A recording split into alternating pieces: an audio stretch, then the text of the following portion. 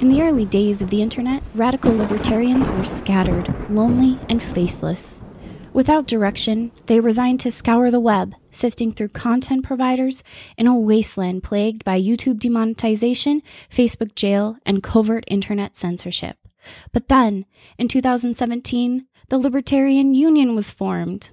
Finally, the average Joe libertarian could find a thriving community of independent podcasters and content providers, all in one convenient location. At Libertarian Union, we'll always have the latest news, interviews, discussions, and even movie reviews. With hundreds of episodes and more added all the time, you'll always find something fresh at libertarianunion.com. All right. Let's get fired up here.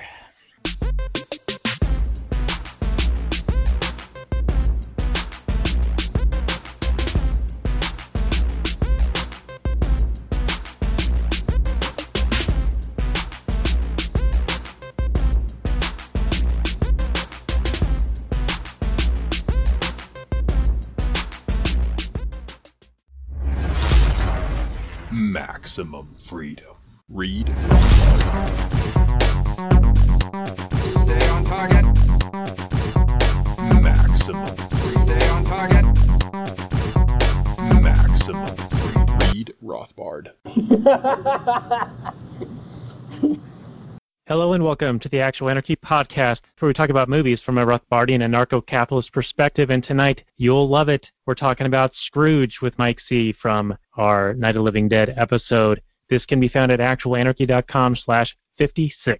And this will come out on Christmas Eve, so Merry Christmas, everyone. We hope that you have a very nice time with your friends and your family and all that good stuff. And do join us. We're going to be having a couple of additional episodes coming out later in the next couple of weeks. I believe we're going to do The Ghost in the Shell, and we've got a whole slate of episodes coming up in January. We even have the possibility of doing a Christmas episode, but it's still up in the air at the moment.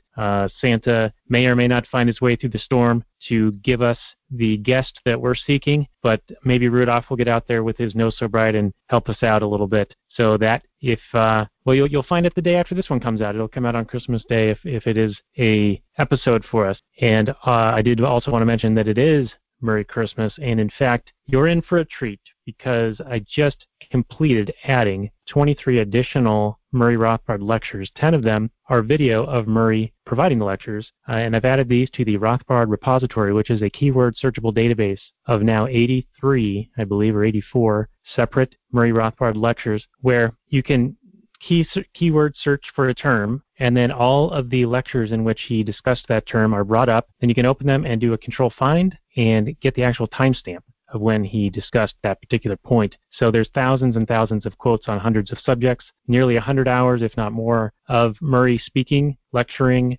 imparting knowledge on Austrian economics, libertarianism, contemporary news events of the time period between the 1970s and 80s and early 90s. Right before he died, he has a really great talk on the future of libertarianism right after the fall of the Soviet Union. So that one's definitely one worth checking out. That's one of the new ones. And the other cool thing is you can get access to the Rothbard repository in any number of ways. There are, of course, you can do a direct purchase. So go to repository.readrothbard.com. You can pay, I think it's $10.95 a month to get access, or conversely, you could also sign up for Tom Wood's Liberty Classroom on our link, and that's available at the actualanarchy.com page or on the repository page itself. If you buy any level of the Tom Woods Liberty Classroom, you will get the Rothbard repository thrown in as a bonus. And there are multiple levels of the Tom Woods Liberty Classroom, and in fact, through the end of this month, the end of the year, you can get $150 off the normal sale price of the master level membership. So if you are on the fence,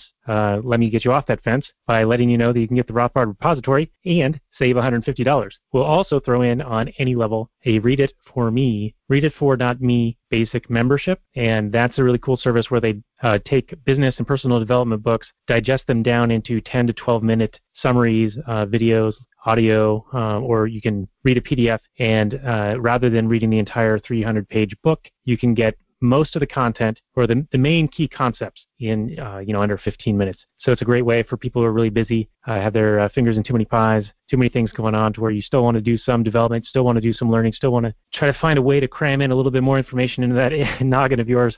I know I suffer from that myself, so Read It For Me is a really good service for that for me. So I want to share that with you guys. You can get that as a bonus on top of the repository if you buy Tom Woods Liberty Classroom.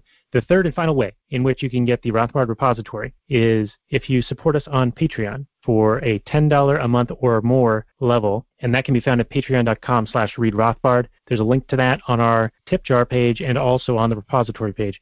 So those are the 3 different ways in which you can get the Rothbard repository. It's super awesome. I have a few other tricks up my sleeves in the works that I might be able to share with you in the future that will make this thing even cooler than it is now. And in the meantime, do check us out at our actualanarchy.com/tipjar page, and you can find out all the other ways that you can support us. You can start your Amazon shopping. You can get cheap cell phone service from Republic Wireless. They just renewed that offer, so if you click on our link, you'll save $20 off of your first month. Another thing you can do is get your hosting through Bluehost with us. And you know what? I'll throw in the Rothbard repository if you do that as well. So click on our Bluehost link. That's on our tip jar page or at the very bottom of the page at actualanarchy.com. I will also update the repository with that information so that you can find the Bluehost link, and that'll be a 4th way to get the repository. This episode, where we're going to be talking about Scrooge with Mike C., who was with us for our Night of the Living Dead episode, which I'm going to find out which number that was. I think it was 47. You can find this one at actualanarchy.com/56. Ladies and gentlemen, returning guest from episode 47, The Night of the Living Dead, we have Mike C. He came to us via the Liberty Weekly podcast. He was a fan of theirs, and he heard about our show and then reached out and said he wanted to be a guest. And so we did do that, and now we have him back. And you're going to love it. You'll love it. This episode of the Actual Anarchy podcast, episode 56, talking about Scrooged. Mike, how are you doing? I'm doing all right. I'm happy to hijack another holiday special. Yeah, the jury's still out. We have a diminishing shot at still doing the Scrooge McDuck for Christmas. Well, where there's a hope, or hope springs eternal, I guess, especially in the... Revolutions are built on hope. Yeah, revolutions are built on hope. I think I'd go with the whole solstice thing, right, where the sun's at its lowest, and we just got to hold out for it to come back. Oh, yeah, that's today, right? Yeah. No, it's officially winter tomorrow? Yeah. And then this should be the middle of winter, though, realistically. Like, I feel like our seasons should be bookended with the solstices and equinoxes in the center of the season, but whatever. It always bugs me. Well, you take that up with Julian, all right? Or Gregory. Okay. Whichever calendar we're on. I don't even know. Yeah. Julian calendar? Mm-hmm.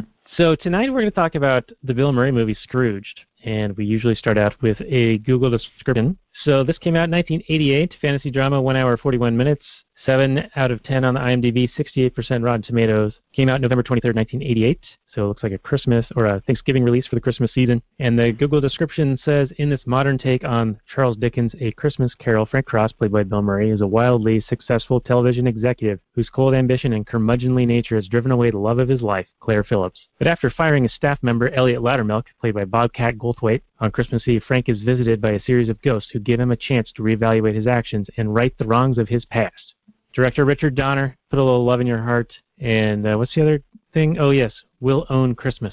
Robert, yeah, that was one of the lines. I take umbrage with the idea that he made mistakes. I mean, the only mistake he really made, I think, was that he, left his girlfriend, which I don't understand how she likes him at all. He's a total asshole in this whole movie, and for some reason she still likes him. I don't get it. I mean, the real Bill Murray, sure, but the character he plays in this movie is not a kind person to anybody. So I didn't buy that relationship at all. But it was, other than that, it's fine. Yeah, it was weird that he was able to keep employees. Yeah, how terribly he treated them. Yeah, but I mean, it's a 80s comedy. But that release date is just cowardly. When was it? Like the 23rd of November. I mean, that's just, I feel like December 12th, 15th. Yeah, gross and balls. It just seems like... What were they up against? Who knows? Yeah, I have to look it up. That would have been some good sort of cred. I was kind of jealous you did not Hard Boiled, Die Hard without me. But I'm glad you guys found a Die Hard version for it. That's That's one special Christmas movie for sure. Yeah, this whole Yeah, month's been Christmas movies. Die Hard was great. I hadn't seen it in a long time, and if you heard our review, it's one of my top movies now. Yeah, well, you talked about localization of authority, and I mean that's always kind of in action films, if you noticed, at least since then.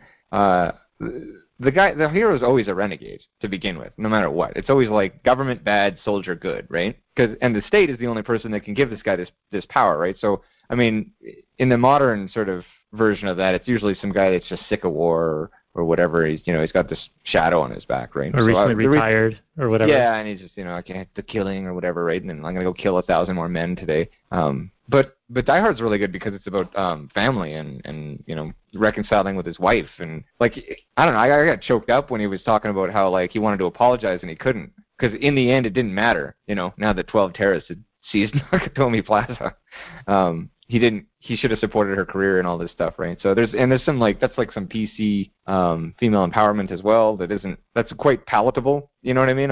Didn't piss me off. It wasn't shoehorned in. It was just like the central conflict, or the sort of sub-conflict of the film, was this whole like husband and wife thing in the 90s or the 80s, on top of one of the best villains ever made. Hans Gruber. Hey, Daniel, the first thing I want to mention in this movie, I thought Die Hard was my favorite Christmas movie of all time, but The Night the Reindeer Died looked fucking awesome. Yeah. That movie, I would watch that movie and just love it, and watch it with as many people as possible. Oh, man, it looks so good. I wanted it to be real. And you'd follow it with the Bob Goulet Cajun Christmas, right? Yeah.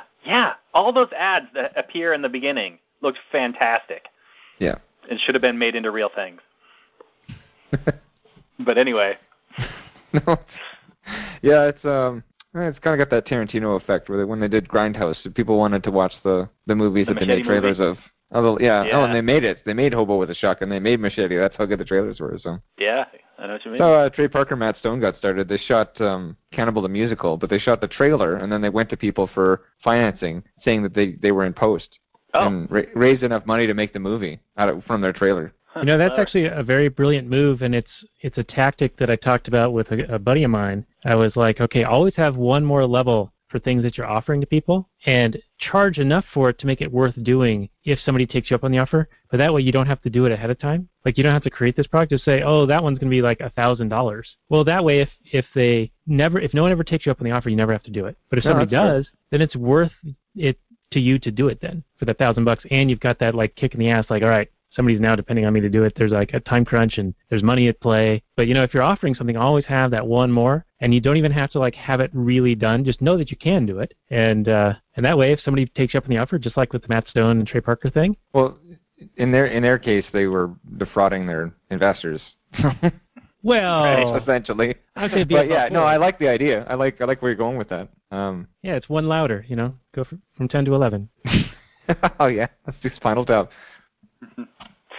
All right, so before I derailed you guys, I wanted to also mention that in the Wikipedia it says that Bill Murray was very well known for Ghostbusters, kind of riding the success of that. So I guess in some of the promos for this, the tagline was, Bill Murray is back among the ghosts, only this time it's 3 against 1. So they're totally playing on the Ghostbusters stuff there still. That's right smart. in the Ghostbuster coattails.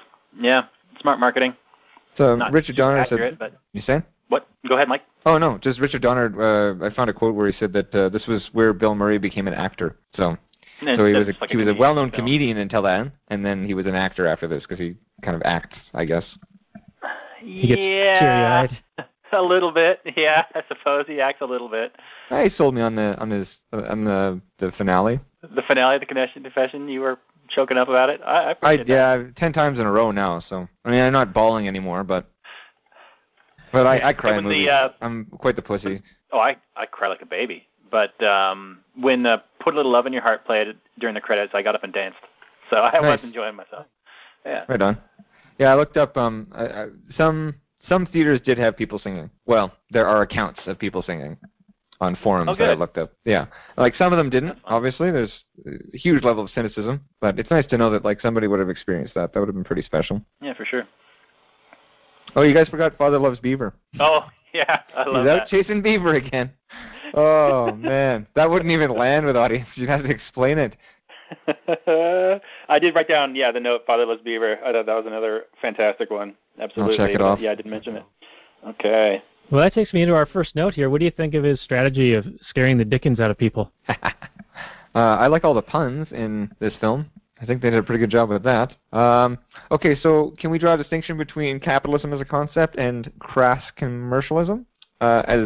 Because you can critique commercialism or even consumerism without actually saying that the system of trading money for things is wrong. You know, one is more of is less economic or ideological and more just in terms of like honor and tact and how people should behave. And again, we were talking earlier about how shame and guilt are much better substitutions for laws than having like authority come down on people and having strict, lines where things are okay and not okay, but rather guilting people into behavior and shaming them is much better than giving an authority power. Absolutely. So you can criticize commercialism, I think, and make some pretty valid arguments about, how it might be a detriment to society without actually endorsing the violence of, authority or laws or whatnot. That makes sense. By commercialism, you mean putting value on possessions above people? Is that what you mean? Yeah, something like that. Or consumerism, I guess, is another word for it. I'm not really sure how to articulate that idea, but like the disposability of our lives. I think they covered a little bit in Fight Club. We talked about single-serving lives, but I mean those are improvements. So I don't want to say that those are necessarily evil. But I mean the trailer he has for their show they're going to put on with like the terrorist plane blowing up, like the nuclear mushroom cloud. I mean, I think that the comedy of that is that he's illustrating how the guy's got no bottom, for how low he'll go to sell an idea, right? He's kind of like a used car salesman in a lot of ways. Not that those for people sure. are bad people. Yeah, he will. But is he ultimately responsible for the death that it ultimately claims? No, absolutely not. I'm sure they'd argue that now. But my point is, it's okay to criticize those things, right? Like it's almost important to criticize those things when people are being kind of shitty people, but not illegal, right? That makes so like a lot of these movies will like, especially in the 80s and 70s and 90s and stuff. It wasn't this full-blown assault on our economic systems. It was just like, hey, we're kind of getting out of control and people are being kind of shitty to each other, so remember to be nice to each other is a very central theme in a lot of these kinds of movies, right? Especially Christmas movies. It's about, focusing on the family instead of the crass commercialism of making sure you get the right toy or whatnot. I think Charlie Brown did it first. Well, in a much more sort of Christian way, I guess. Yeah, no, Daniel, you wanted to talk about this a bit, I know, right? You wanted to talk about the if it bleeds, it leads, if his tact in marketing this show.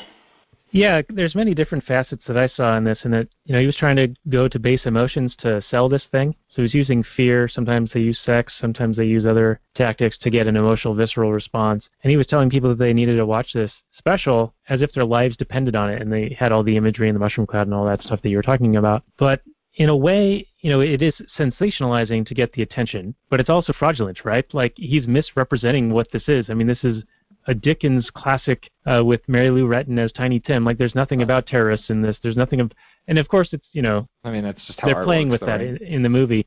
But it reminded me of The War of the Worlds. Was that H.G. Wells? And who read it out on the radio? And Orson Welles. Orson Welles. Okay. He read it. Yeah, and people started thinking that it was like actually happening and had a bit of a hysteria. I read into it a little bit a few years ago, and I guess it wasn't as much of a hysteria as I think is often thought of. Like, it was actually very isolated. They'll take the most extreme example and hold that up as, this can happen. Or, I mean, it doesn't even have to be a warning. It can just be like, here's an interesting thing that happened in this most extreme circumstance. Right, yeah. And so this instance of him doing this promo reminded me of that instance of The War of the Worlds. And if it bleeds, it leads, the sensationalism, the selling on the emotional, visceral stuff. And he even had the sex thing in there where they could see the nipples of one of the dancers. And I think he said, I think if Chuck Dickens were here, he'd want to see your nipples. My favorite line is like, I can't really see them. And these guys are really looking. Like, that comedy just doesn't happen anymore. Bill Murray's just got such a brutal, dry wit to him. It's just beautiful. Yeah. I wonder how much of this is Murray ad-libbing, because in Ghostbusters, apparently he ad-libbed many of his lines. Same. Yeah. Same, except for like key plot points, but definitely they just gave him a pretty long leash, from what I hear. Yeah. Which you would want to do, I think. Mm-hmm. use everyone's mind as much as you can. Try not to structure things from the top down too unilaterally. Well, so let's talk about, I mean, there would be feedback or blowback, I would suppose, from the way that he made this ad, right? I mean, like Daniel's saying, it is a bit of false advertising. So when they do tune in, one, they would be seeing content that they would not be expecting. But also, there might be people that would be turned off by this level of advertising, right? I mean, yeah, well, all the people in that room were. Yeah, but in this universe, the masses are eating it up, right? And so he's, I mean, in a lot of ways, the film is about leadership and how he should lead the people that he's brainwashing or that he's speaking to in a more positive way, which is ultimately how the climax plays out, right?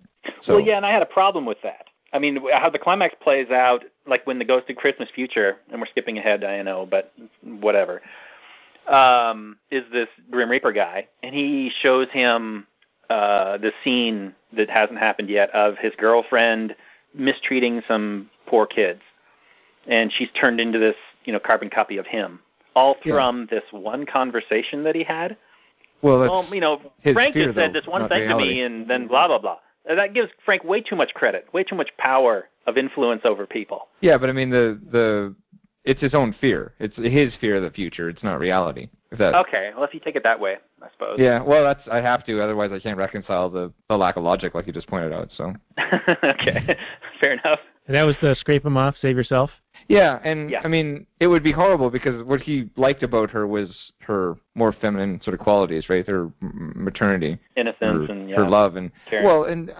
what ultimately sort of pushed them apart, right? So he shows up to the 9th Street shelter, and she's actually committing herself to work the way he commits himself to work. So in that way, they're very similar. They could have the same. In fact, that's actually what ends up having like the fallout, right? Where he doesn't have her time or her attention immediately, which is presumably what her complaint was in the previous act, right, in the past. So, but he's upset not with her giving charity, but how poorly it's run. You know what I mean?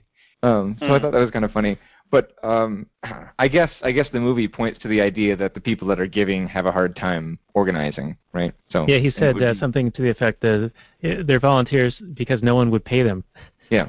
Yeah. Yeah, and that's the beauty of this. He's so despicable, but he's so likable at the same time. Only Bill Murray could have pulled this off because the original Ebenezer was a user. He was into usury, moneylender, right? Yeah. Yeah. Well, this guy is Frank Cross.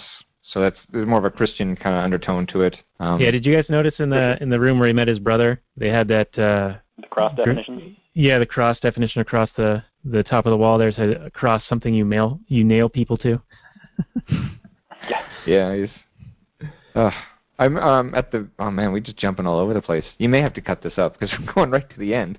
Well, do you want to take it scene by scene? A little bit. I have another thing because we got to set the scene with Loudermilk, right? Because he's the guy telling Cross hey, we've already been running some of these other promos and it's getting a response, and our studies indicate that people are going to tune in. And he's like, "Shut up, Loudermilk," and he fires him. Yeah, he's a shitty employer, really, in a lot of ways. Right, but it just seems a little bit weird to me that somebody who's seeking to be profitable in their business, would disregard the research that they're doing that indicates that, hey, this thing is going to play really well, it's going to be profitable. But I guess he's kind of a maverick. He's power hungry as well. He sees that as, he's devoted his life to becoming in charge, so that's why he's so afraid of the second guy coming in. Right, but if he's such a maverick, then why does he even pay for this research to be done in the first place, if he's not going to take it into account? That doesn't make any sense. Right, especially if he's so cheap in so many other ways, like he's handing out towels as Christmas gifts, and apparently he's underpaying his secretary. Well, it kind of gets muddled, too, because how much of that money is his? Does he own the company? Is he a CEO? Is he an executive? Yeah, I think they say he's like the head of whatever, but it didn't say. So I'm not sure, how much money he gets to keep himself when he gives people towels, but we just kind of, because this is taking place in the 80s and not, 1875, or whenever Dickens wrote his stuff, right? So it doesn't. It honestly, it starts to fall apart when you start poking holes at it like that, for sure. But he's a miser. What we do.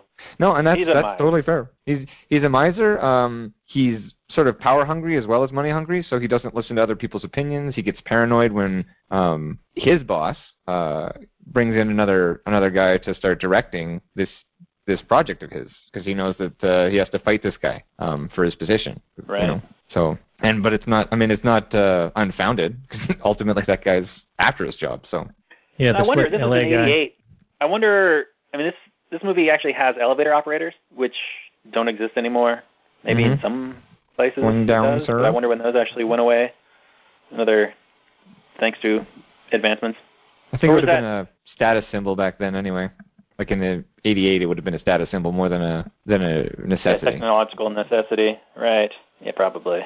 Anyway, didn't mean to derail us. No, there's a bit of I think Rothbard talks about it, or maybe it's Walter Block. He talks about when the elevator operators either had a minimum wage increase or they unionized or something, and that you didn't see an immediate change, but within a couple of years you started seeing automation, and it's very similar to what's going on today with like fast food, as people demand higher and higher minimum wages and whatnot. That it misallocates resources so that they'll invest in technologies to replace those overpriced inputs, which, I mean, I'm talking about people here, but, labor. Labor is overpriced, so then they're going to seek alternatives. Right, faster than they otherwise would have. Yeah, I mean, it's not like they wouldn't have done it anyway at some point, but it certainly precipitated the change. That's a mixed metaphor, but you know what I mean. Hey, we did some economics. That's good. Well, yeah, Christmas movies are always like this too, right? Because if they make them properly, it doesn't really it shouldn't challenge capitalism unto itself. What it should do is say, hey, like, be as nice as we can so that no one has to step in and make it horribly worse. Like, don't be a dick and steal some old lady's taxi cab? Yeah, like, it's not a breach of the non-aggression principle, but you're hurting the game, You're hurting the game by being a monopoly. You're hurting the game by being too power-hungry, and ultimately yourself, because mankind should be your business. So anarchy, I think one of the greatest benefits of it, or the greatest appeals, is that you don't utilize just one person's mind, you utilize everyone's input, right? So you can kind of transpose that onto leadership as well, right? A good leader will take the information that he or she can get from what's, sort of his or her subordinates and utilize that. So again, like, why would they do research that he wasn't going to listen to if he's, but that's his essential flaw, right? That's like the biggest flaw that's the flaw from the, the original character that they decided to focus on, I think, the most. We mentioned his boss earlier, and his boss was into the research, and he was saying things like, the research is indicating that cats are now starting to watch television, so let's do programming for cats. So perhaps the Elliot Loudermouth research was directed from on high, and Bill Murray's character doesn't respect that because he is a maverick. He wants to do his own thing, and as it's revealed through Christmas Past, he's the one who's started at the ground floor and worked his way up within the company. Yeah, the mailroom to being the dog children's character and so on. So he's the one scrapping and trying to figure out ways to be unconventional and be successful. So I can see, now that we've sort of talked this through, that he didn't respect the Loudermilk stuff, but it was probably coming from his boss. Yeah. And, I mean, does that justify putting a mirror in a drawer beside your desk so that you can look at yourself before you address a table full of people? I don't know. That seems a little narcissistic. I was wondering if that was like a Coke thing, because like in the 80s, Coke was a big deal. Oh, maybe. I don't know. This felt it was edgy, but it didn't feel corrupt in that sense. I don't feel like there was a little bit of drinking, that's about it. It felt, and there's like, the sex was pretty like mellow. There was a sexuality to some of the dancers and stuff, but it wasn't, like, nothing was really vice-driven. I don't know. I just saw it as him being a narcissist, because for good reason. He came from the mailroom, and through his brilliance and gumption and elbow grease, he got himself right to the very top. So why would he listen to anybody? Yeah, it's a good point, and let me take a second and defend Frank Cross, the original character, for a minute here. I would say he clearly has flaws. He's clearly not like a perfect human being. We're not all perfect human beings. But he's absolutely unnecessarily an asshole to many people for almost no reason. But he also creates a ton of value. Not only does he run this whole network, and he creates such amazing things like Father Loves Beaver and The Night of the Reindeer Died. I mean, if it takes an asshole to create that sort of brilliant programming, I'm glad that asshole exists. If you get this kind of sanitized version of him at the end, and he's unable to make that sort of brilliant programming, then I'll probably, from a distance, prefer the original version, Frank Cross. Yeah, well, presumably he would change a little bit, but, I mean, hopefully he maintains his ability to run a station, right? Network. Yeah, I mean, but, capitalism is great because it allows for all these different creative people to offer their own unique perspectives and their unique contributions to the world. And I think that, maybe we don't get Father Loves Beaver if he's blubbering and crying and has a really happy home life. And maybe, when he gets back together with what's-her-name, then maybe it's not so great. So that's interesting you mentioned that, actually, because they specifically talk about that in his past. He was raised by television and had bad upbringing. I think Stefan Molyneux would have had a field day with that, who's generally goes to bad parenting whenever there's something can't be solved. Right. But yeah, well, I'll do you one better. How about this? Coming back to your point originally. All right. The original character, Ebenezer Scrooge, would not have been able to help Tiny Tim unless he was a miser and had all that money. There's no way he could have been as extravagant and lush with his gifts when he had his epiphany if he wasn't filthy rich going into that scene. So it's kind of interesting, right?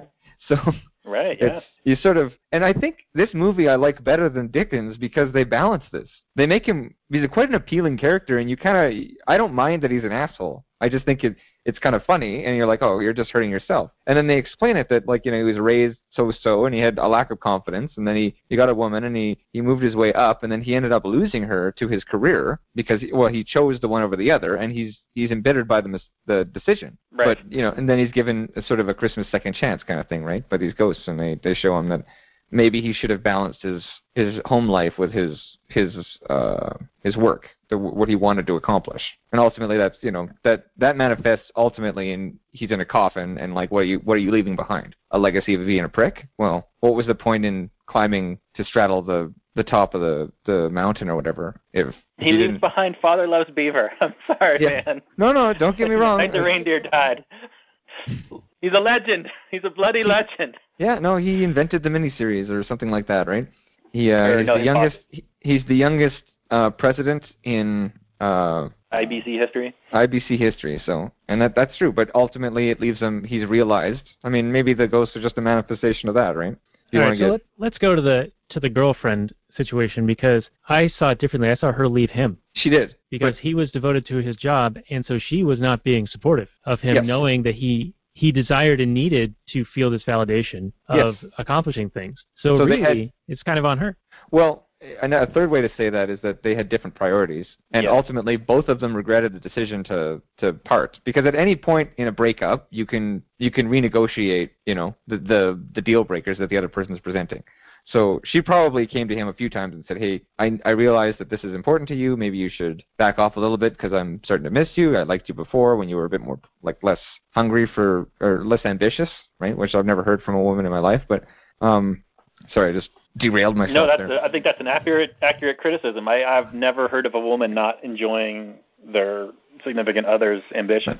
Well, the fruits of it, that's anyway. The one thing they look for. Well, yeah, but presumably he gave too much of himself, so he needed that other person, that partner in his life, to help balance him out. And I mean, he found that in that's why Jacob Marley, or what's the name of his boss in this? That was like Marlowe. His friend. Lou. So he disrupted, he imbalanced himself by finding a partnership in business rather than in love and the family, right? Which is fulfilling the natural order of things rather than just accumulating wealth. You should try to do both. That makes sense. I just don't think it's it doesn't negate the idea of getting into a position of power and accumulating wealth and then creating jobs and prosperity through that leadership.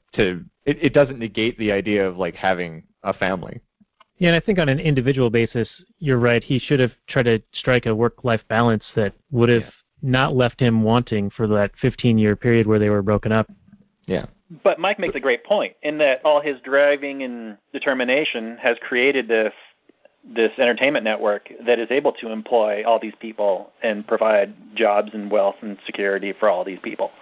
Yeah, and it goes way further. It goes way further in the original, the source material that you're getting it from, right? Because you can't get Tiny Tim the surgery he needs to save his life if he didn't have the money. I mean, now you could crowdsource it, so whatever.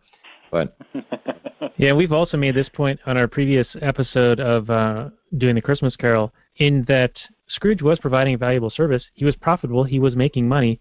Yeah. And with him being gone, we can only assume economically that his customers would have had to go to a lower tiered option, like the next best option, which would have been less profitable or less satisfactory to them as consumers. Yeah, no, that's the thing. So but I don't think it's an indictment of even usury. I just think it's an indictment of being a miser, of not spending your money a little bit. And I mean, if you're hogging all of the power for yourself too in terms of creativity. So if we move back to Cross, he was leading basically an artistic co-op that is a corporation producing Father Loves Beaver.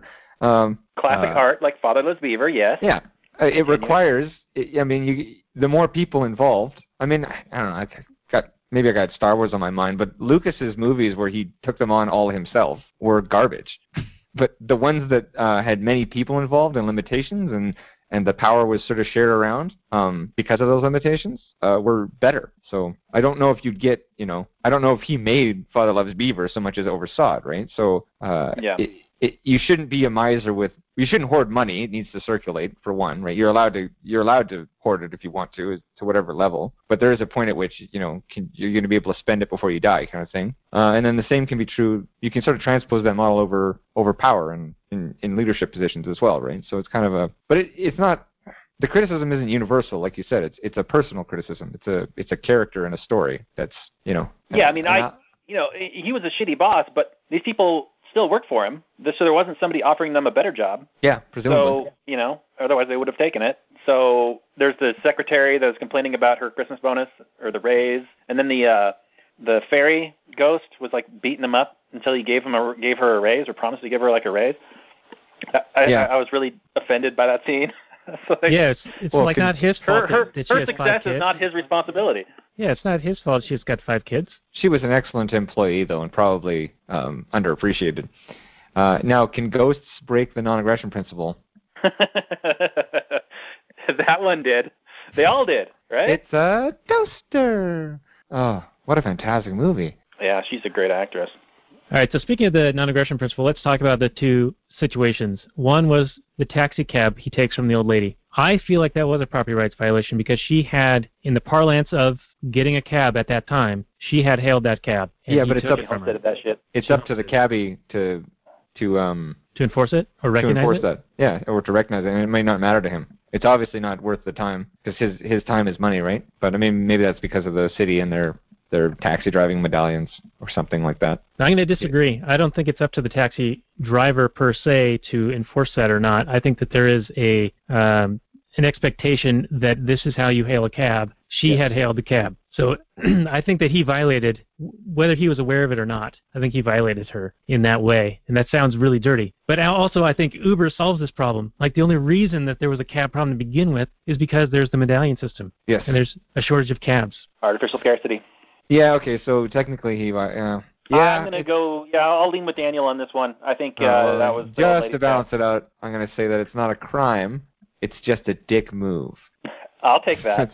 It's a total violation of social convention, but social conventions are not necessarily enforceable. And I wouldn't say it's necessarily an NAP violation. Yeah. Would you say that he stole anything from her?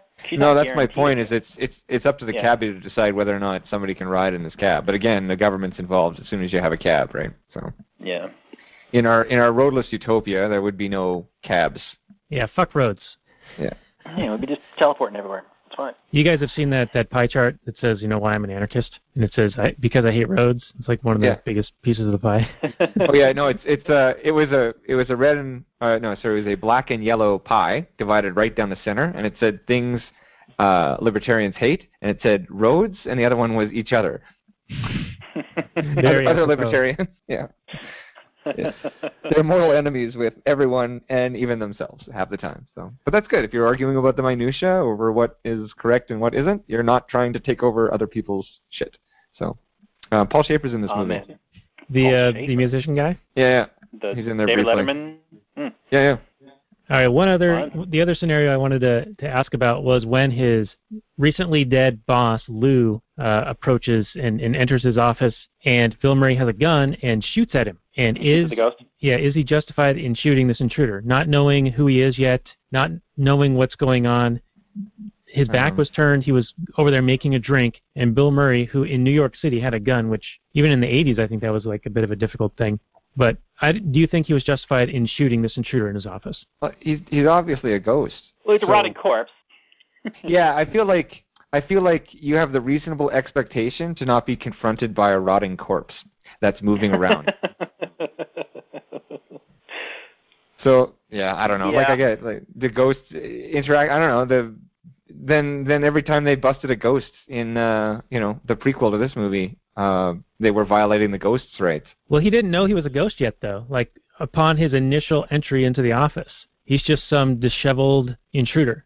Yeah, I guess he's scary enough. Though we could get into. Doesn't he like break in though? He like smashes down the door. Yeah, he does. He busts through the door. He's pounding on the door, and then the door explodes. So that's a much easier case. Yeah. Now that you mention it. Yeah, if someone smashes and explodes my door, I'm Thank unloading. God. That person's not coming in to sell me cookies. I thought we broke the NAP. But there is a big NAP violation in this movie for sure. I mean, there's not even a debate. It's when Bobcat Goldthwait comes back with a shotgun and starts shooting at Bill Murray. No, you can't just fire people like Christmas. He was shooting that shotgun in self-defense, clearly. The woman from the censorship sexually assaults Frank Cross's competition while that guy's tied up under the mistletoe at the end as well. She sure does. But Yeah, back then another it was still funny, which is fine.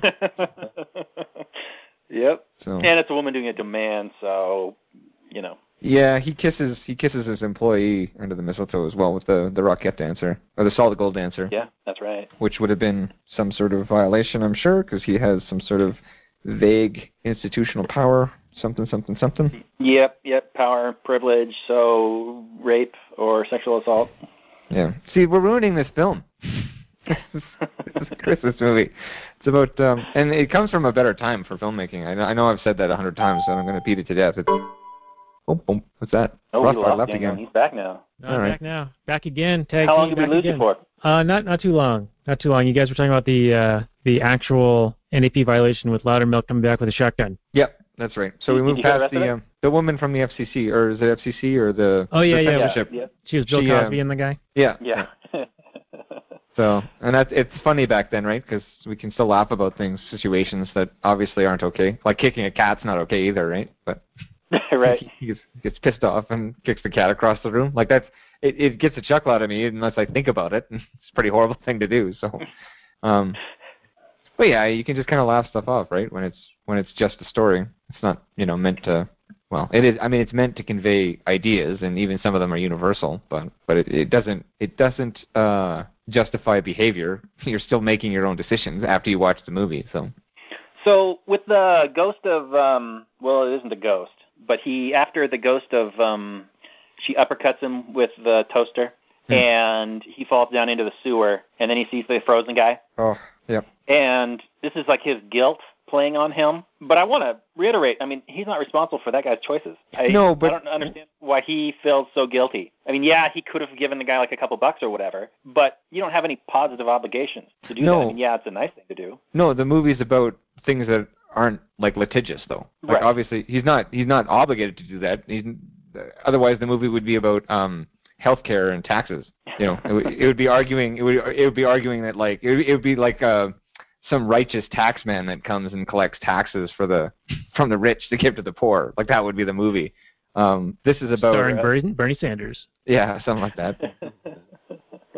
No, one of those rich Hollywood people that talk all the time about spending other people's money and not owning guns, even though they're surrounded by guards. And starring in movies where guns solve problems. Yeah. Yay. Irony. Hypocrisy. Where would we be without it, though? In terms of that's like the last thing you can joke about, right?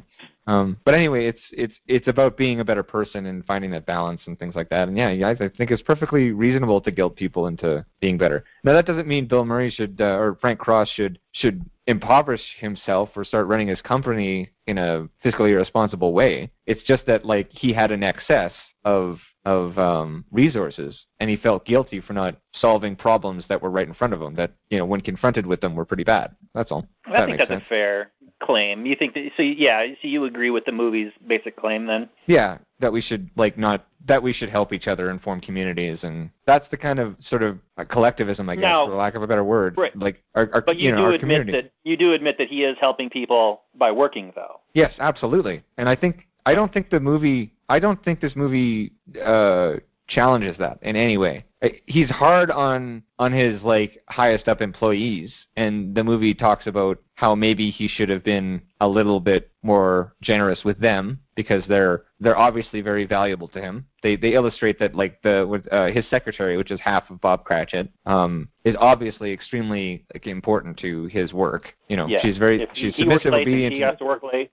Yeah, right. all that stuff, right? So, like, that unto itself, like, she should be able to negotiate her position better, but she's simply not because she's got too many, there's too much of a risk in renegotiating probably in her mind. I guess that's assumed, right? Because she lost her husband and she's supporting all these people. So she doesn't want to risk challenging this lunatic that fires people on Christmas and looks at himself in a mirror before he goes into a meeting, you know? Right. Or no, sorry, during a meeting in a drawer that's in the table. So yeah, it's not indicting him for doing it. It's just saying that, like, you know, he's almost realizing that he should have. I mean, isn't that the whole point? Is that he realizes that he should be making slightly different decisions in terms of the people in his life that are helping him? Yeah, I think the movie says that, hey, you'll be a happier person if you be a little bit more generous with your resources and time and help and whatever. If you put your efforts more in this area as opposed to only in this other area, that you'll be more of a happy, complete, rounded person. And I think that's a perfectly valid statement to make. Yeah, and don't be Daniel? as much of a dick a little bit. Yeah, I'd be a dick. sad though. I'd be really sad to, like, if Frank Cross was in my life and then he had this epiphany and he wasn't a total asshole anymore, because I think it's hilarious. Like, oh man. These guys are really looking. Yeah, I mean, these guys are really like you don't get those genius lines if he's like Mr. Sappy Nice Guy. Yeah, because he's not worried about, like, he's too worried about hurting people's feelings, and I don't think you should ever be worried about hurting people's feelings. Well, maybe that's not true. I don't like universals. They never work. But yeah, so at the end, and I do get choked up because he's not talking about some, like, we need to help all the people. He's saying, you need to do something. You personally, if you have something to help your community with, you should personally engage that community and try to make it more functioning, right? Like, so that to me is just a much better message than most of what I see along these lines. Like, it's usually about how, you know, so... You need to do something better, or government. Yeah, and the idea of, like, healthcare didn't even exist when the source material came out. So, like, that's why Dickens sort of managed to get something I can agree with, right? Because, like, if you would come back to this 60 years after he wrote it, I'm sure that there would have been more socialist sort of solutions to the problems that he was presenting, right? Like, in terms of ideological solutions as opposed to practical solutions. So that's kind of why I get choked up with the Bill Murray thing, because he's just kind of like, yeah, give people a sandwich, or if you got an extra blanket, give them that. Like, and the homeless guy that died, he personally interacted with him, and I think is why he was so upset by that, because he said, like, this guy wasn't an asshole, you know, he wasn't trying to break into my house or anything. So. Okay, so here's a controversial opinion, and it's not really held by me, but I'm throwing it in to stir up the pot. Today in the Tom Woods group, somebody posted that they don't like poor people, and that any kind of charity, in the way that, you know, we put our resources towards more of what we want to see in this world, that if you give poor people charity, you're just encouraging them to be poor, and you are essentially paying for them to be poor. So the guy in the Tom Woods group, I'm not going to mention names, is basically saying, you know, don't give any charity, you're just encouraging them to be stupid and poor, and the only way that they're going to, well, he was saying that, you know, when they die, they'll actually be useful. I'm not going to take it to that level, but that like you would actually be doing them. Out of them, or? Yeah, pretty much Soylent Green and whatever. Okay. But if you were to, you know, not support them, they would actually be forced to be, you know, productive and whatever. Yeah, to an extent. I mean, yeah, I understand. I just think that it's a pretty reductionist kind of way to argue it, because I mean, if you give somebody too much money, they're not poor anymore. So you are eliminating the thing that you don't like in a way, if that makes sense. I mean, if you're giving somebody enough money for a drink to continue living on the street and getting drunk, then yeah, I think obviously opportunities are better than cash. You know. Okay. Most poor people are less enjoyable to be around than middle class people generally. So my sister, a few years back, it was about minus 32, 35 degrees in Canada, which is centigrade. I'm not sure what that is, and you're getting close to minus 40 though, somewhere in there, right? Really, really cold. Yeah, but and like- minus 40 like- is the same in both. So you're going to die, right? Like these are conditions in which that if you can die of exposure, essentially, right? And she heard two homeless people, a man and a woman, arguing outside of her house about just normal relationship stuff. And she wanted to invite them in, but she was by herself and not able to defend herself, so she couldn't do that reasonably in from her position. And it really upset her because they were people having they were talking about, oh, you never support me and all this stuff, right? But they were like wandering around on the street at night in the dead of winter. Now, there are options where I live, so it's not necessarily like a community's problem. There are options to do this, but I mean, at what point do you say like too bad to somebody, right? When they're unable to help themselves, right? So, well, that springs to mind. I don't mean to hijack what you just said, but I was listening to a podcast recently called Risk, and it's a storytelling podcast, and the guy was relating a story of him and a couple of buddies traveling the Alcan, the Alaska-Canada highway, in the middle of winter, and they've run out of gas on the side of the road, and he made the claim that it's actually illegal if you run into a hitchhiker, because you will die almost, you will not last very long in those temperatures. It's actually illegal for you to not stop and pick up that hitchhiker. Do you know if that's true or not? I don't know, because I would think that it would be the opposite. If anything, well, I would think that, like in terms of legality, usually governments tend to. But okay, so we do have laws against evicting people or shutting off heat in the winter. So there are special limitations on property rights. And the energy here is sort of half government, half privatized. It's hard to explain, but basically highly regulated private. And you're not allowed to shut somebody's heat off. You can throttle electricity, you can throttle heat, not heat rather. You can throttle electricity, but you can't shut off heat or evict people. So it does stand to reason in the even harsher environments that they might have some sort of collectivist rules, sort of hard and fast rules. It strikes me as a law that doesn't really affect anything. Like, I can't imagine people that would. I mean, if you're gonna not pick somebody up, you don't care that there's a law anyway. Well, but if they're going to die, you don't I'm need not a law sure to tell you to do that anyway. Like, how would you enforce it if, like, the person that witnessed it is going to die of exposure in 30, 40 minutes? Like, right. Seems kind of pointless. Yeah. But whatever. I mean, sometimes words written down help people behave the way they're supposed to, I guess, is maybe the theory behind it. I mean, I understand the theory, but it just seems like it's pointless. But I mean, that's not. It is. Most laws are. Lots of pointless rules. Yeah, exactly. Most people don't want to murder each other. They don't want to steal each other's shit. We have an inherent understanding of how things are supposed to work. It's like encoded in our DNA. So I'm not really. Exactly. The more laws there are, the more corrupt a society, right? Yep. Speaking of natural things, I guess I could segue into one point I had, because I thought a little bit of esoteric stuff. Because his name was Cross, which is obviously a Christian symbol. Bob Cratchit is divided into two people. So the female version, her husband died, and so Tiny Tim is lacking paternity, and Frank Cross sort of provides that with his good leadership, his sort of fatherly wisdom and charity, like the good king. And then Tiny Tim's able to speak. So I thought that was kind of, I don't know, I might be reaching there. And also, I mean, obviously the solstice and Christmas are the same thing, right? So it's an ancient astrological significance, because the sun's gone for 3 days, it's in repose, and then it returns. That's why we have right? So the sun returns. Yep.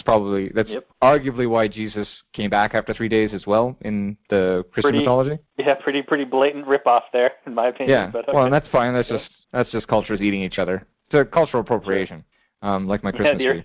Some of the original. But when he comes back from the Grim Reaper and seeing the future and death and everything, there's a sun in that little hallway when he comes out of the elevator. I just thought it was interesting, because like the sun of return. And then after that, he starts being like the good father, right? Oh, right. Yeah. So I don't know if I'm reaching there, or I mean, the director might have done it subconsciously, or they might have wrote it in there on purpose. So. I bet you it's on purpose. Yeah. That sun was like a sculpture in the hallway, in the elevator hallway. Yeah. So I just thought that was interesting, because like the sun leaves, and then we're all like, that's why we all come together in this horribly bleak time. We're waiting for the sun to come back, and we're waiting to see if we get through the winter and everything. That's why there's so much sort of like, not communism, but kind of pseudo-collectivist thinking. We're thinking more in terms of our community, and we're supposed to help each other out a little bit because the benefit to our society is increased because of like the value of help right now. I mean, in the past of this time of year, the value of help is higher than helping somebody in the summer or the spring, right? Because you might actually save a life by helping somebody, whereas like you help somebody in the spring, it doesn't really matter. They can just go sleep outside or whatever, right? I'm not sure how warm it is there where you guys are. It's pretty cold. I mean, you're farther north than I am, but right now it's around. It's supposed to get into the teens tonight. Okay, whatever that means. I should have brought a scale with me. That's below zero for you. Okay, yeah. We got a big dump of snow actually, and I thought it was kind of funny. I was walking home from getting some groceries, and there are laws. There's municipal bylaws where you have to shovel your walk, right, within a certain amount of time. Obviously, that's not enforceable. It's ridiculous to even have a law like that. But I was walking past the school, and it wasn't shoveled because it's, I don't know why. I guess because school's out. But they're obligated to shovel their sidewalk by the same law that a private residence is obligated. But because it's a city-owned property, they don't bother. I guess this. The rules don't apply to everybody equally. No. Yeah, the laws are for the plebes. Yeah. Yeah, sorry, man. I thought you guys might appreciate that. I do appreciate that. It's par for the course. So during the election or during the lead up to the Democratic nomination, I saw, I don't know if it was photoshopped or not, but it was like sidewalk shoveled and then no shoveling and then sidewalk shoveled, and on the non-shoveled part there was like a Bernie Sanders sign sort of half poking up through the snow. Like we want the government to come shovel our walk for us. We don't want to do it ourselves, sort of thing. I thought it was funny. All right, guys, I got a couple more notes, and you had mentioned the sun. I want to mention the moon. So during the Ghost of Christmas Future, the moment before he reaches through the televisions, they show a shot of the full moon, and it's a blood moon. And I think that's supposed to be foreboding and also an anchor to the sun being revealed later. And then speaking of the fatherly figure, when we go into the Ghost of Christmas Past, they jump in the 1955 taxi cab / DeLorean with the taxi driver Ghost drinking liquor while he's driving erratically. Ghost can't break the NIP. Yeah, that's right. They show Frank Cross, young Frank Cross, watching television with his mother on the couch, and then Dad comes home. They have no decorations up, and he gives him a package, and it's like a cut of meat, like veal or something like that. And 5 pounds. Yeah, 5 pounds of veal. And he says to him, if you want a choo-choo, you buy it yourself. You know, I don't know with all these child labor laws, like preventing kids from working. There's some other... Yeah, no, I mean, and that ties into, so he had like a bad upbringing, right? His father was missing from his life, and it's I thought this was great. He said, it's a good lesson, for sure. His excuse for not working was that he was 4. My kids work already. You know, if they want things, they earn money doing jobs. Yeah, but I mean, generally parents set up some sort of small economy inside the household, right, where they do like tasks to benefit the house and then receive payment from like the parents as opposed to going out into the world as like an orphan. But yeah, I mean, you get kids still. It's not as much anymore, but when I was growing up, you could go shovel other people's walks at a pretty young age, and no one batted an eye at that kind of labor. Not anymore. It's one of those. Then you need a permit. It's not that. It's just the kids have everything they want, so there's no reason to work for anything. They're entitled. I think there's a story from last year where some people were going around shoveling people's driveways, and they got in trouble for not having a license or a permit for it. Sort of like the lemonade stand stuff and maybe even mowing lawns. Or setting up a garden in your front lawn. Or wasn't there that lawnmower kid who went and mowed the White House, and Trump was like really happy that he was, that sounds cheering like a setup, his entrepreneurship and whatever, but everybody else was like decrying that he was promoting child labor. Yeah, Mike, I think we do need you back for Zoolander, because there's that whole scene where they have the kids that hold the signs that say, let me work, let me work. Yeah, well, I mean... and when it comes down to it, child labor is really generally a question of starvation or doing something productive. When I try to broach this subject with people, I bring up the fact that surely child actors are child labor. I'm not sure why we've made an exception for just one industry. That's a very good point. And people... So that is if you can start with the hypocrisy, you can usually get a thin edge of the wedge in there and just pound it. I don't know. Yeah, I mean... That's a good point. Well, what do you do? Like, the intention is good. We're trying to, like, stop children from being, murdered in factories, I guess, is sort of the intention. Or, like, cleaning chimneys and stuff, but people... I don't know. The likes to take No, credit. obviously and then, government's you know, not the solution. Right. Sorry? I mean, they come up and they go, well, look at us. We wrote this law that says kids can't work anymore. But, I mean, it really was only capitalism with the accumulation of capital that allowed enough wealth so that kids didn't have to work in order to not starve. Yeah. To Dan's point, it wasn't the choice of, well, either be a happy-go-lucky little free running around kid or working in a factory. It was starving or working in a factory. Yeah, and the laws were all trailing. Like they came in after the trend was already in place. Sort of like when OSHA was implemented, the trend was already a downward sloping trend in workplace accidents, but then OSHA took credit for making workplaces safer. Similar with weekends, labor unions took credit for that, but it was already being implemented voluntarily due to the capital increase, like you were just mentioning with child labor, and same with child labor laws. Like all these things get co-opted and the credit taken for all of the advances that capitalism provides, but then when regulation begets additional regulation and intervention and then causes a failure in something, then it's the market's fault. Yeah. It's ridiculous. So it was just kind of it was the perfect opportunity for what were essentially monarchies and dictatorships coming out of the turn of the century to use that good intention to, put kids into school and start indoctrinating them and start limiting their options and opportunities, right? To create a more, without getting into conspiracy shit, it does create a docile working force, working class, less ambitious. You can make point-and-fire soldiers out of that system a lot easier than a bunch of, you talking about the Prussian education model? Yeah, essentially, right? Like, I would say child labor laws and educational standards sort of came out of the same idea, and it was leveraged off of the same good intention, right? And it was to solve problems that didn't exist, or weren't caused by the lack of those solutions. I'll put on my Patrick McFarland hat and follow you down the conspiracy trail for a moment here. And I would add that I think labor unions not only advocated for child labor laws to be put in place and compulsory schooling and the minimum wage, all to eliminate competitors to their labor force. Yeah. That's not a conspiracy. That's an established fact. I mean, there are quotes from, who was it, like LBJ's secretary of whatever, that, this is going to get rid of the darkies and the unwanted, undesirable peoples. Yep. So the reason we have a 40-hour work week and overtime benefits is because Henry Ford did it voluntarily. FDR, sorry. Sorry, go ahead. Well, the reason we have a 40-hour work week, weekends, and overtime benefits is because Henry Ford did it voluntarily to attract the best workers. And it became a standard, and then we just wrote laws to make that, a legal sort of compliance.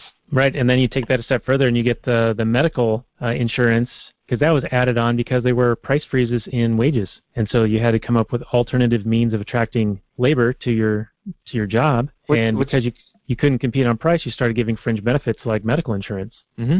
And so then that becomes expected and normal. And 401ks were the next thing because there were caps on executive pay back in the 70s. And the 401k was a vehicle that was intended just for, CEO type level, executive level. And now it's ubiquitous and almost mandatory in many respects and becomes the expectation. So when we've crossed the veil, it's when it goes from a societal expectation to legislature.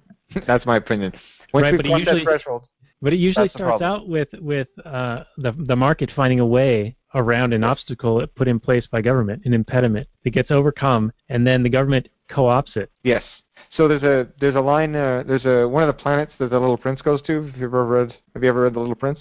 I'm familiar, but no, I don't think so. Antoine Saint-Exupéry. I'd say it's my favorite book. It's a kid's book, but so there's Little Prince is telling us the stories of all the planets he's been to, and one of them is the guy that claims that he's king of the universe. And what is this? He's telling the Little Prince what to do. He says, "You must stay here." And he says, "If His Majesty wants his orders followed, then he should direct me to leave." And then the king says, "Very well. I demand that you leave." Right? Essentially. So what authority tends to do, especially like unchecked authorities such as monarchs and dictators, is it tells people to do what they're already going to do and says that they owe them for the privilege of doing what they were likely to do anyway, if that makes sense. No, it sure does. And I like that it basically articulates that point in maybe a paragraph and a half, right? It's a good book. Yeah, they like to take credit for our voluntary interactions and what we would normally do anyway without them. Yeah. And then they like to then they claim that we owe them something. So then we are obligated to obey when they declare that we have to go fight in some bullshit war or something like that. It's analogous. Yeah, it's analogous to analogous. It's analogous to the relationship between a member of a church and a priest, because whatever connection you have to whatever God you have would, in theory, be there inherent in your being without any direction. And generally, whatever church you go to asks for some form of monetary compensation for directing you to God, if that makes sense. I tried to make that as vague and universal as possible to... You did it. Okay. I mean, yeah, government is a religion. It's essentially a well, I would say religion is the proto-government, because like we had charity, we had organization, we had sets of rules, and then some guy was like, well, let's write them down in a book and write down some stories that also tell you how to behave, and then at some point all that becomes law, you know? Right. And in a lot of ways, it's a much more effective form of government because it has no borders. It has no borders, and it also is, it's unverifiable. Yes. So so is the state, right? There's no hypothesis, right? Yeah. So right, you can't prove it wrong. So, So taxes are the price we pay for something, civilized society or something like that. By being uncivilized, yeah, it's beautiful. Yeah. So, Mike, let me ask you this: are you familiar with Ralph Raico? Don't think so. So he was a historian, and he was affiliated with the Mises Institute. He gave many really great talks. He had this really low, booming voice that was great at storytelling. He's a funny guy. He died a couple of years ago, but he gave great presentations on the European miracle, the Industrial Revolution, World War I, World War II.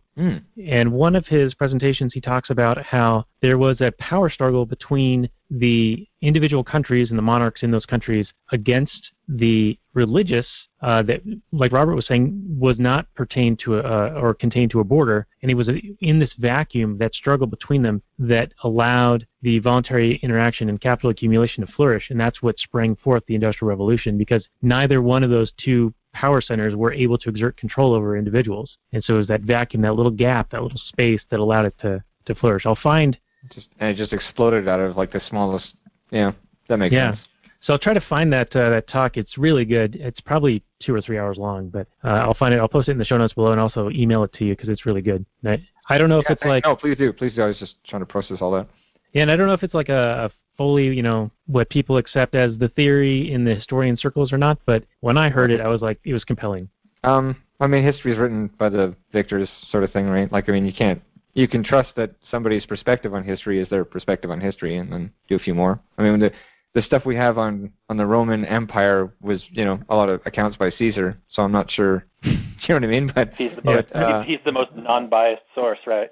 Everyone's a hero in their own story, right, Robert? Well, everybody else he murdered, so it's not like you're going to get their opinion. So yeah, I mean, I'm sure if he was striving to be unbiased, then I'm sure he's as unbiased as a man can be, or as he can be, I guess. But that's kind of a non-statement, but that's kind of how I view history, is my point. So, all right, very good. Which, if Frank Cross did that on his, on the live broadcast and told everyone to be charitable, and it happened now, people would be mining his Twitter quotes to find out violations or contradictions and hypocrisies within Frank Cross, and the meaning, his statement would be, undermined by the idea that the person reading it was a hypocrite, which I think is kind of really beginning to limit us as a society. The whole ad hominem sort of fallacy, where, the truth is truth, right? I mean, Billie Jean's a good song regardless of what Michael Jackson did. I mean, sure, no, it's a good point. I can't argue with whether or not that's a good piece of art. I can only, try to investigate. I mean, that's maybe a bad example, but it's sort of the worst one I could think of. I think a lot of people have a problem separating what people say from the source. Yeah, and the truth is truth. The truth is truth. I mean, I know Stefan Molyneux has an argument along the lines of, if a guy comes out with a diet book who's, 500 pounds, you're probably not going to read it.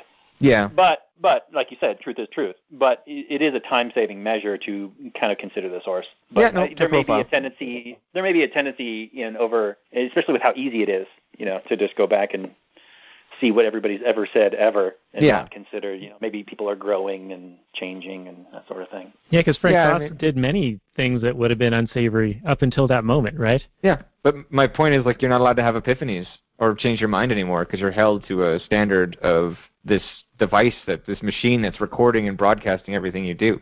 So it's just interesting. But like, yeah, it's just, I mean, you can say, if Bernie Sanders, what he's saying isn't true because he has 3 houses. Well, no, he's not. What he's saying isn't true because it's not true. The idea of helping people is a good idea. So if he abstracts what he's saying to be a little more palatable, when Bernie Sanders or any politician, right? Sometimes they'll back right off of saying anything. They'll make non-statements, and I can't argue with them because they're non-statements. Or they'll say something that's so universally true I can't deny it, whether or not I believe that person is gonna, right? The key is to just hold that person to the standard they just proposed, I guess. Yeah, I mean, with him and the houses, I mean, that's hypocritical. Yes, it is. To his message. But it doesn't, that unto itself doesn't undermine anything he's saying. No, it doesn't. Right. It doesn't what he attack says his argument. undermines It says what he he doesn't says. believe his own argument. Yeah. So, I mean, it gives you good reason to critique and challenge what people say. But, I mean, if somebody says, like, be excellent to each other and party on, dudes, I'm like, yeah, it's good. It's a good thing to say.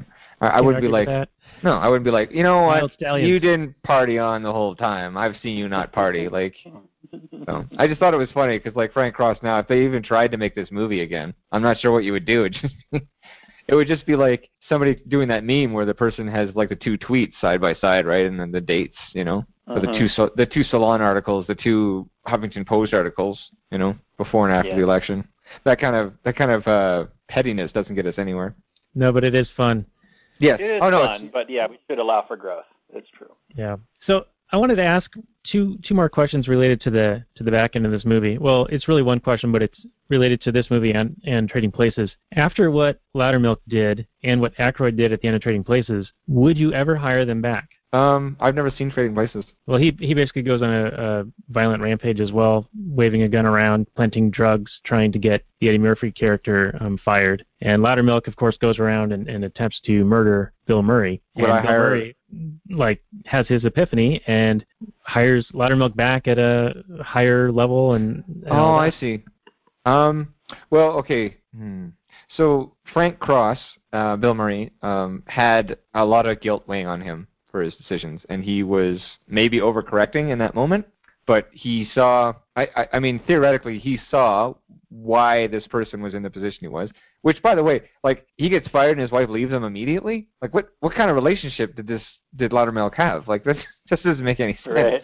But whatever, he had a really shitty time leading up to it, and Bill Murray is, kind of a bit more cognizant of his influence and his responsibility as a leader, aka father, right?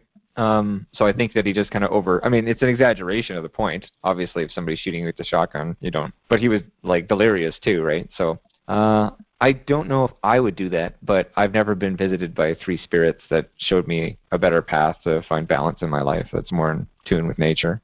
So, I mean, I'd probably just do, like, normal non-spiritually influenced things, like fire his ass or maybe even murder him or kill him because he's in self-defense.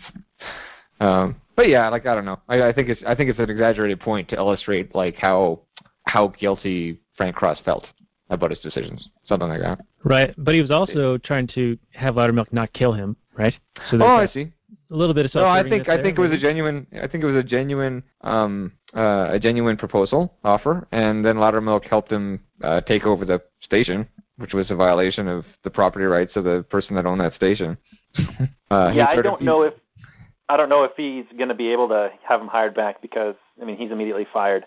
Frank Cross is absolutely fired. They'd both have to go to jail, realistically, unless everyone involved was so moved by the spirit of Christmas that they all didn't press charges.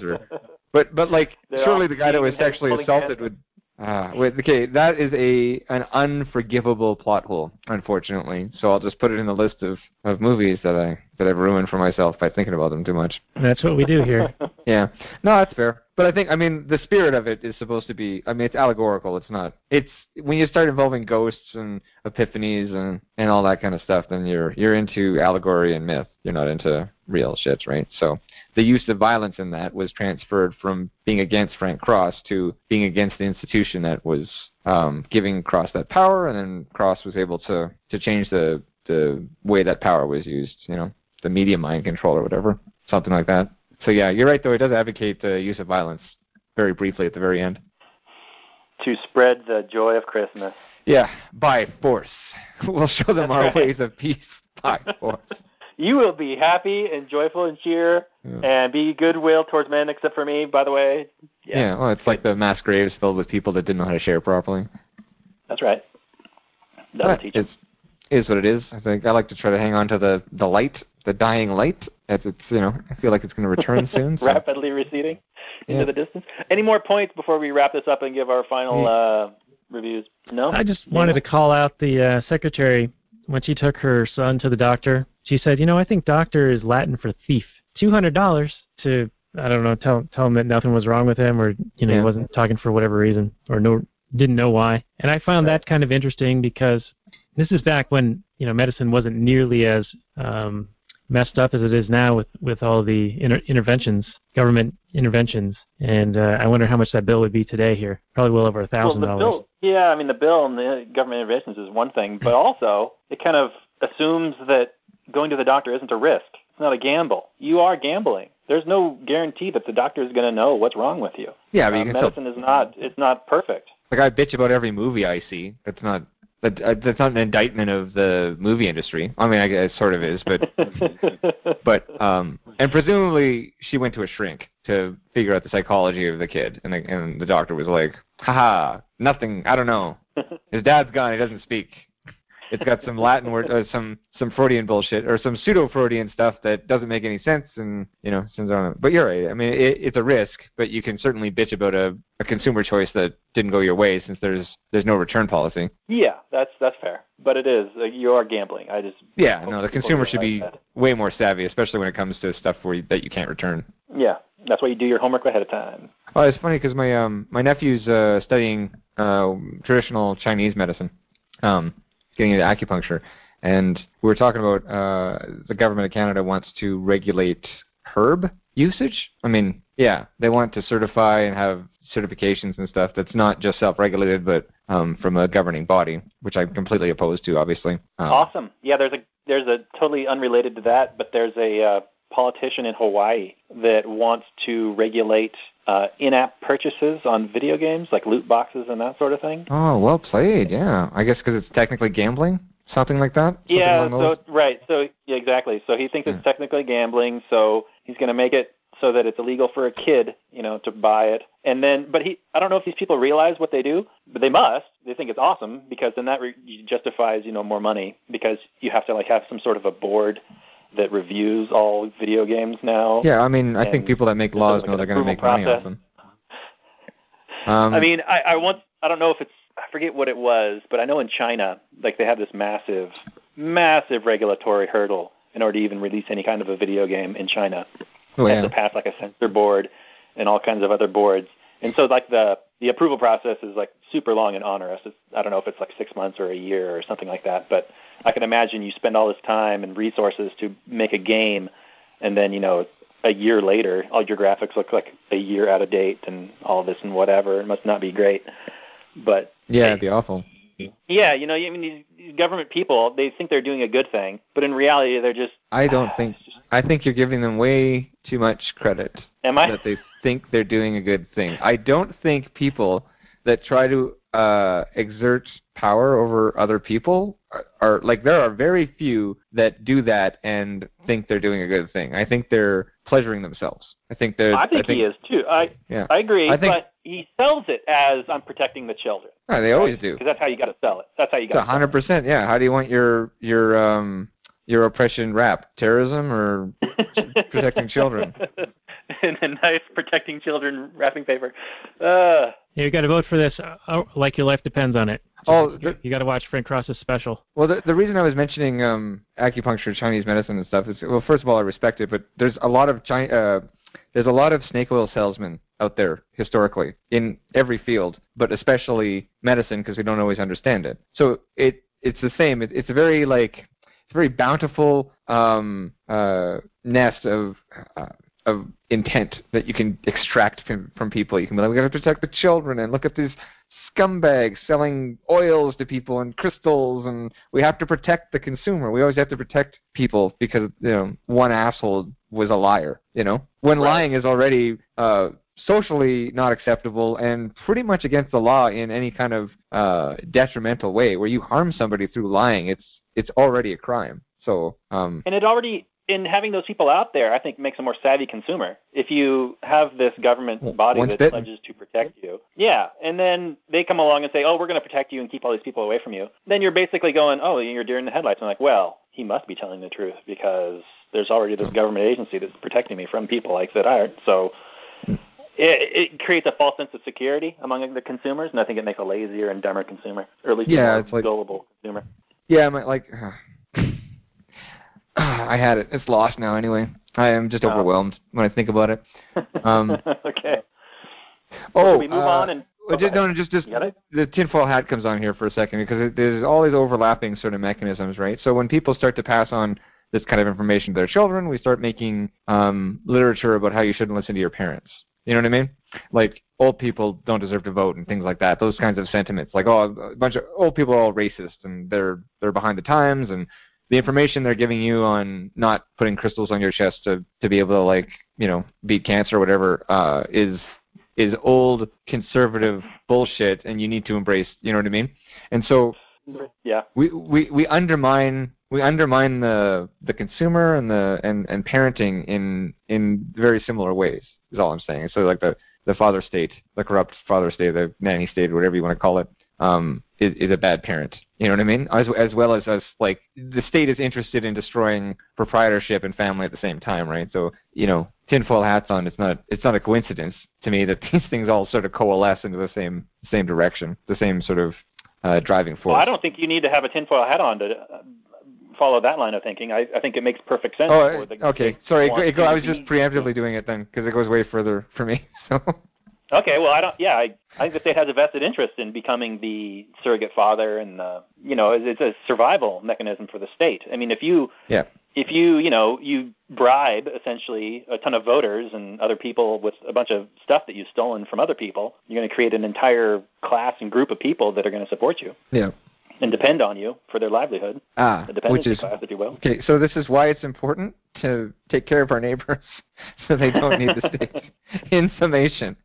There you go. Now, don't necessarily give the guy like money for booze, but do try to contribute to the infrastructure, the social infrastructure of your neighborhood, or even hand out sandwiches or something, right? Yeah, Make me a sandwich. Yeah, he's back. You got to get Robert has to get some sort of icon or some sort of avatar, because I'm looking at a phone number on white. I have complained about Daniel multiple times to put a little face of me or something on the screen, but he won't do it. So maybe if you yell at him too, maybe he will. As far as I know, that feature's not available. Okay. Oh, fuck. Next time I come over, I completely undermine I'll try and find it. I completely undermine the conclusion again. Can we say it? Can we just do it? Mankind should be your business as well as business. The foundation of enterprise and commerce is people. So we should try to treat people in such a way that they don't need Big Brother, because we maximize the potential for industry and commerce when we're nice to each other. That was my takeaway. Well, sure, and government hampers business at every end and steals from us. I mean, how much more charitable would we be if we didn't have 30% of our money stolen from us? I don't know. All I know is that from our end, we can only affect that much, right? So plant gardens in your front lawn and give them to poor people or something. That's our side of the fight, I think. Instead of the big stuff, we'll just win by 1,000 cuts, right? That'd be good. Yeah, be the change you want to see in the world.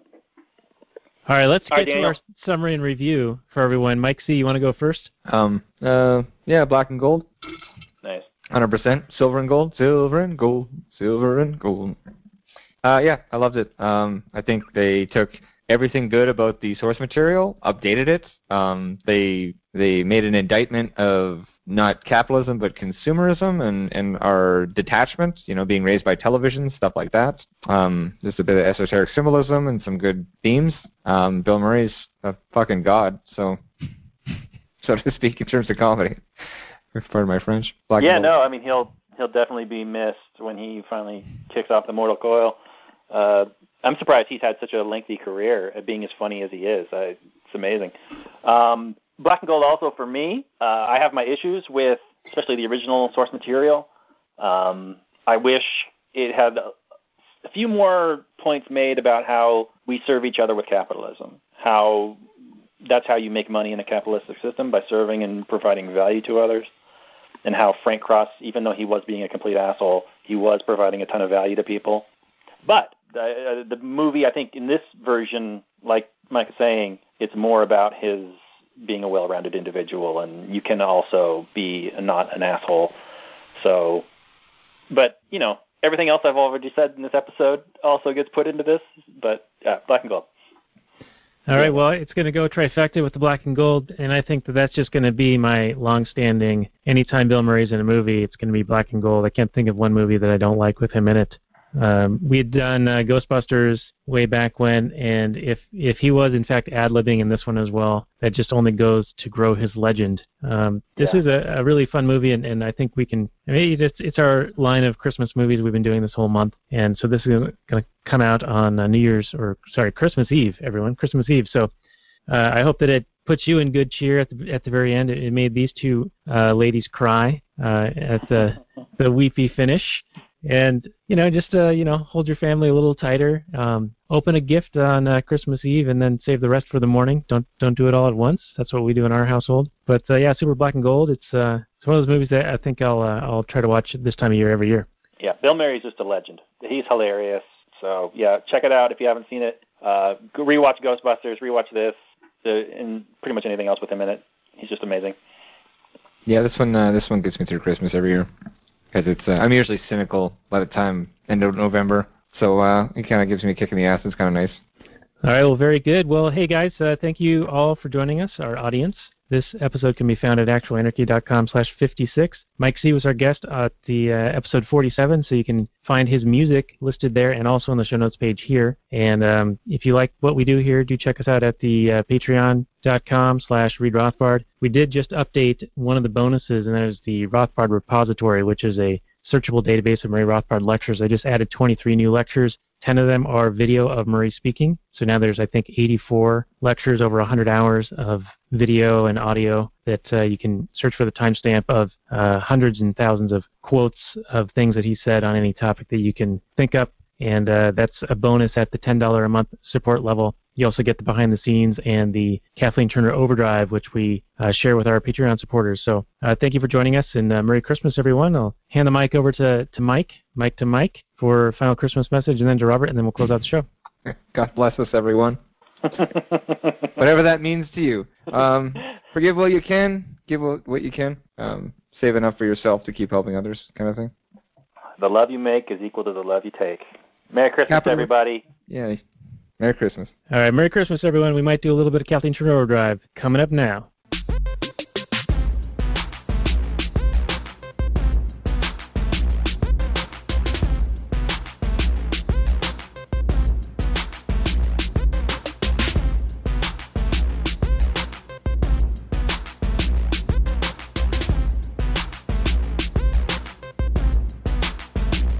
The Chipmunks. CHIPMUNK. We're the Chipmunks. Guaranteed to brighten your day. Do do do do do do do do do do do.